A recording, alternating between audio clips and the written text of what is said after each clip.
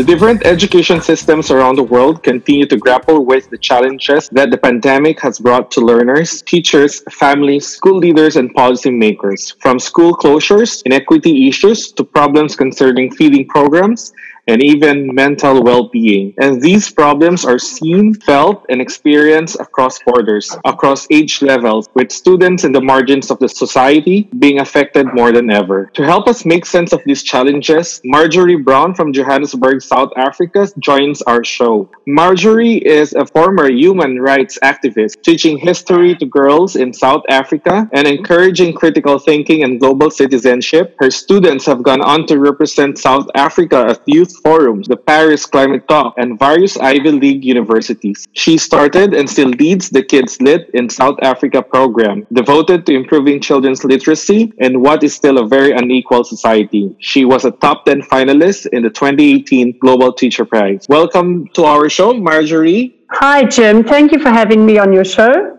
Great pleasure. It's an honor for me to really have someone who's doing a remarkable job even before the pandemic. And really, I've heard and listened to how you have been really, working so much to show what's really happening in South Africa and to really fight for learners and for educators in your place right now. So let's just start quickly. Marge, how are you? How is your school community or country right now? Well, I'm fine. We're in lockdown, so we have 5 levels of lockdown in our country. The highest level is level 5, and we're now at level 4, which is not very different. We're still confined to our homes. We're allowed to exercise at early hours of the morning outside of our yard. And other than that, we can only go out for medical care or for food. So most of the education in our country is taking place online, but that means that the better off, well-resourced schools are teaching online, and I'm lucky enough to work in a well-resourced school. But our school does a lot of community outreach in the inner city, and there the schools are closed. The children do not only not have devices or data to access online teaching, but many of those children also don't have their own textbooks. So it means that even if they are at home, they don't have educational resources with which to continue their learning. There is a very glaring reality of the haves and have-nots right now, right? And you've mentioned about everything's going online in your place, but there are also certain schools or maybe, students who don't have access to even textbook. What has been really the effect of that? I think it's a very fundamental problem with or without pandemic, access to textbook, right, Marge? Yes. I mean, totally, Jim. South Africa is known as the most unequal country in the world, unfortunately. It's not something to be proud of, but that's our status. And so we have these incredibly well-resourced schools, and then we have children in some schools without textbooks, even though there are NGOs in our country that challenged the government on this. In 2015, the Supreme Court ruled that every child should have their own textbook. But here we sit 5 years after that Supreme Court ruling with schools where children still do not have their own textbooks. So come lockdown, they were not able to go home with their own workbook, their own textbook, which could have helped enormously because those same children now are accessing what they can on radio and television. So the education department is trying to broadcast lessons on radio and television. And then also there are a lot of lessons for those who can access them on computers using the internet. There are a lot of lovely resources available, but that's only if you can access the internet. I'm very interested with the situation that you are in right now. It's because it reflects, it also reflects what's happening in the Philippines right now. There's a big talk about the new normal going online. So everything's being done online learning, online teaching, everything else is online. But there's a greater part of our society that does not have access to the internet because they are very expensive investments. Yes. The tools are very expensive for a regular family, and more than even investing on these devices, the main challenge right now for a lot of families or parents is to make sure that there's food on the table for the whole family, for the children. Marge, what have been the concrete steps, like aside from broadcast through TV or radio station? I'm very interested in knowing grassroots initiatives. Okay, so in terms of NGO initiatives, some publishers have tried to provide online books via WhatsApp to schools, so for school children to be able to access stories on WhatsApp, because our country has a problem with equality, but because of that, a lot of poorer people at least have a phone and access to WhatsApp if they can afford data. So the use of WhatsApp and online stories or whatever has been one thing that's also come through aside from TV and radio. We also have had situations where schools are trying to twin with each other. So our school, for instance, has bought a program that will allow maths and science lessons to be broadcast into a very poor, unempowered, under-resourced school in our area. And that would help. But as long as there's lockdown and the children are not at school, that's not able to happen. We also supply one-on-one tutoring and support for another under-resourced school in town every Monday afternoon. But at the moment, those children are not at school. What worries me more is that they don't have access to food. There are at least 10 million children in South Africa that rely on school meals. And often the school meal will be the only meal they get in the day. So the fact that schools are closed down means that a lot of children are going hungry. The government has tried to respond to this by offering food parcels, but from what we know of the areas that we work with, those food parcels have not reached those communities. Some of the informal settlements we work with, we support 22 early childhood education projects. They have not seen a government food parcel in the last month and a half. So what we did was there's a non-governmental organization that lobbied, and we all signed the petition for a childcare grant that is existing in our country, for that child grant to be increased, because it was like 425 Rand, which is not much per month. And we asked that be increased. And that petition and that protest led to the government agreeing to increase the child care grant for vulnerable children by 300 Rand a month. So that'll take it up to about 700 Rand, but only for 6 months, for the next 6 months. But that was a victory, Jim, because we're talking about not only education, we're talking about survival here. And you've been part of the program, Maslow before Bloom. And this is as fundamental as it gets, that some children will die of starvation unless we as teachers start lobbying for food, even before we can start lobbying for education. Marge, that's a lovely sharing. That's a powerful idea and a powerful action that you have done. Yeah, you were right. We wrote about and we are advocating for Maslow before Bloom. And I totally agree with you. Right now, it's really hard to ensure that students are learning if we know that, there's no food, inside their stomach, or they're feeling, they have a high level of anxiety. Like, it's not just protecting themselves from the virus itself. It's really having food to survive their day-to-day life. Teachers, I think, are not used to lobbying for something. I don't know if It's really a personal observation. In my context right now, teachers are really not that, not out there lobbying for something. It's really like, just waiting for instruction and doing things together. But I got your point about, the importance of teachers lobbying not just for learning, but even for making sure that our students are safe and they're well, so that they can actually learn better, learn more effectively. Jumping to instruction, curriculum, and assessments, I've read a blog about from EduWeek or EduBlog, I think, and they talk about the learning gap that would happen.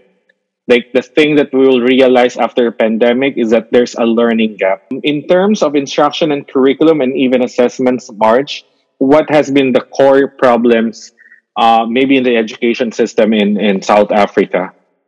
Well, I think for the independent schools who are well resourced, they will go ahead more or less the same as usual, and with a little bit of trimming of their mid-year. School year runs from January to December.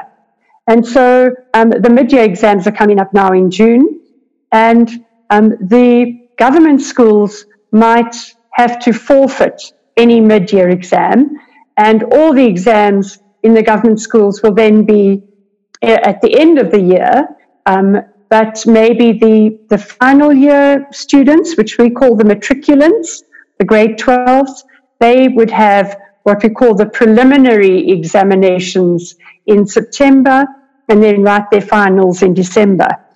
Those assessments may be trimmed a little, so the education departments are looking at the core syllabus and what can be cut out of the curriculum to trim those assessments so that the core content skill are not sacrificed.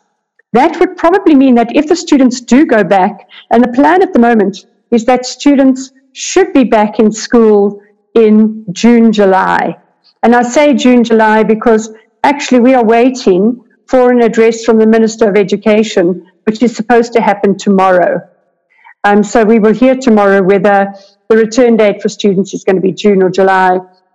And then what will probably happen is that school holidays will be cut, they will be shortened, and maybe every grade in state schools, because those schools haven't been able to continue as usual with online learning, that once they're back in the classroom, they will have to have extra hours of education per week, plus their holidays trimmed so that they can cover at least the core syllabus. The problem is to make sure that the schools can do social distancing and provide masks and provide sanitizers for all students.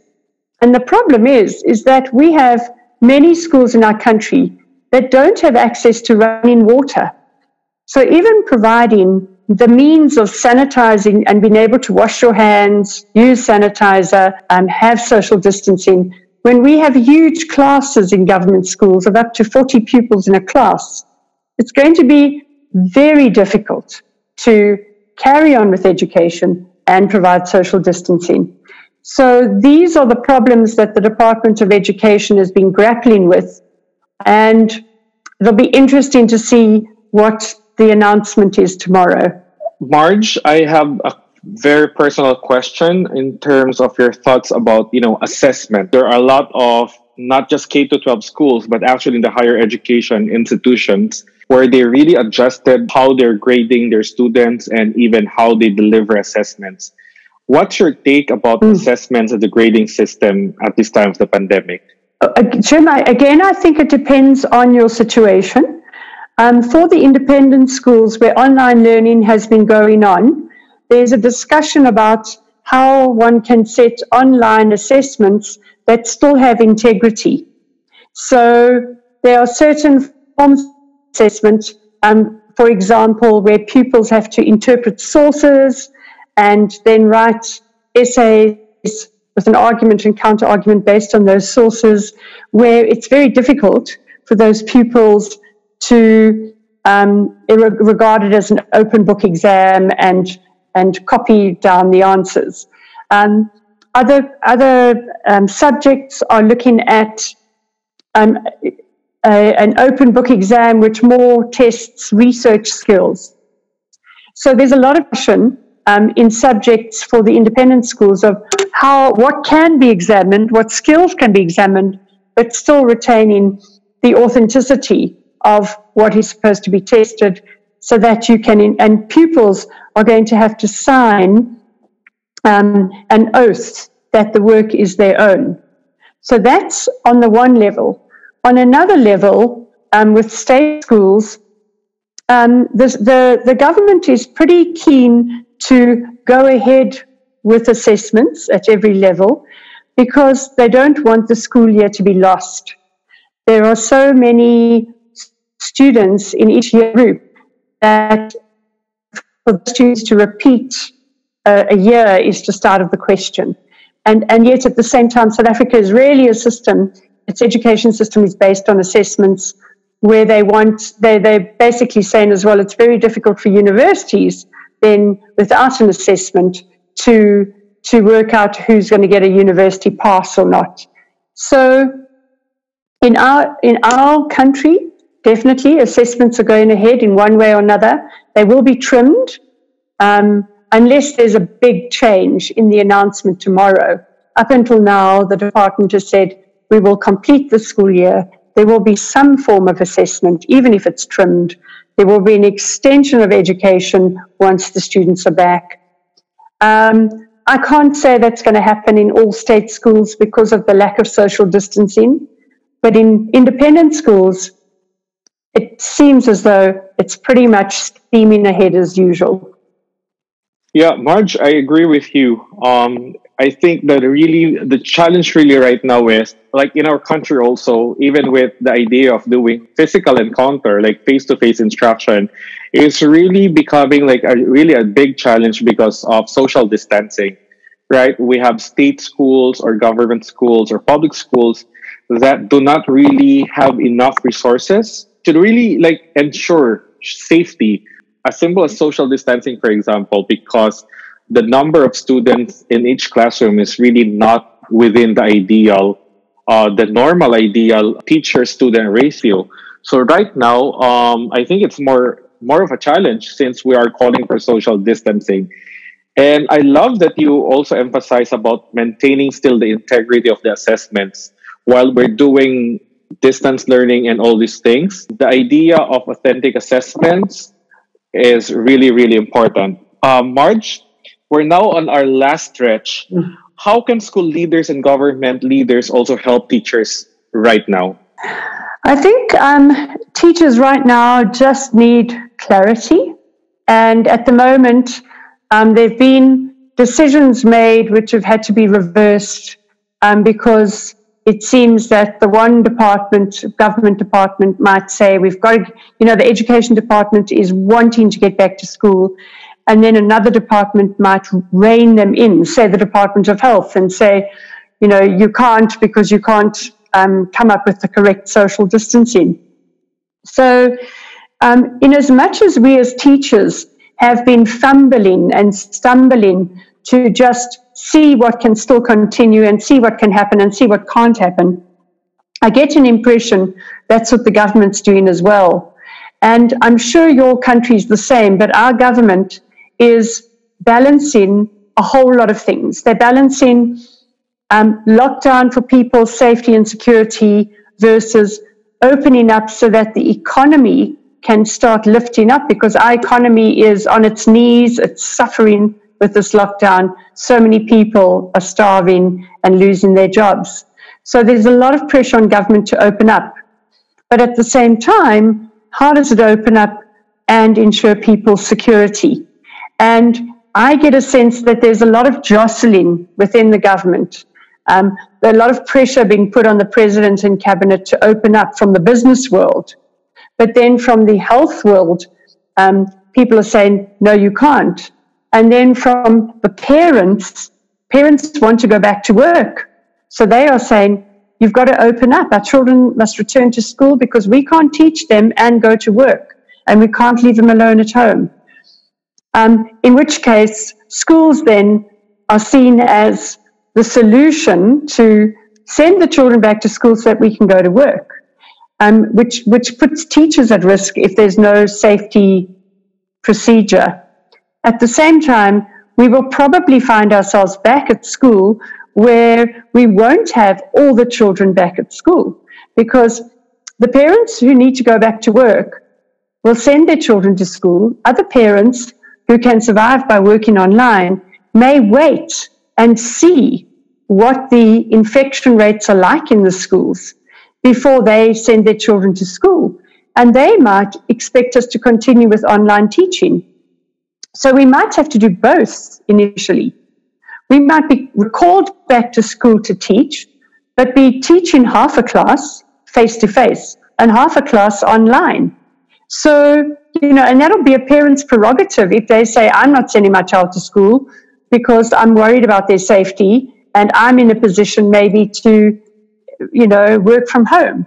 So all of those uncertain situations will have to be navigated by the Departments of Education, the Department of Health, the Department of Labor, and we are just caught in the middle of a lot of uncertainty. Thank you for those enlightening ideas. I think you have really brought a lot of very helpful ideas to really help teachers and even school leaders navigate the education system, make decisions at this time of the pandemic. Truly, the pandemic really touches on the different areas of governance, right? You've mentioned about a pressure on the highest ranking officials of the government from the different areas. And that is, I think, very, very real in a lot of countries. And the education system has to grapple within that bigger system. So there are a lot of dynamics, a lot of politics happening. But hopefully, they always consider the well-being of the students, the well-being of the teachers, and everyone involved, and making sure that our students that they are continued to be encouraged and supported with their learning. Marge, it's an honor to really have you in my show, and I'm really, really thankful for giving me the opportunity to discuss these things with you and to interview you. Yeah, so thank you so much, Marge. Thank you, Jim. It was really great. I'm glad we made this happen, and thank you for your show and all the work you're doing. We continue to pray for everyone's safety and good health in South Africa, and to you, Marge, most especially. Please continue being the voice of teachers, not just in your community in South Africa, but around the world. We need more of you who would continue fighting for not just for the well-being or for the betterment of the education community or the teachers, but even for our students, especially those in the margins of the society. So, Marge, thank you so much. Thank you, Jim. Keep well. Thanks. Right, and bye-bye. Thank you to our listeners also have been following our Global Voices series that really looks into the effect of the pandemic into the education system. So continue subscribing and listening to our show. Goodbye, everyone. Stay safe and healthy.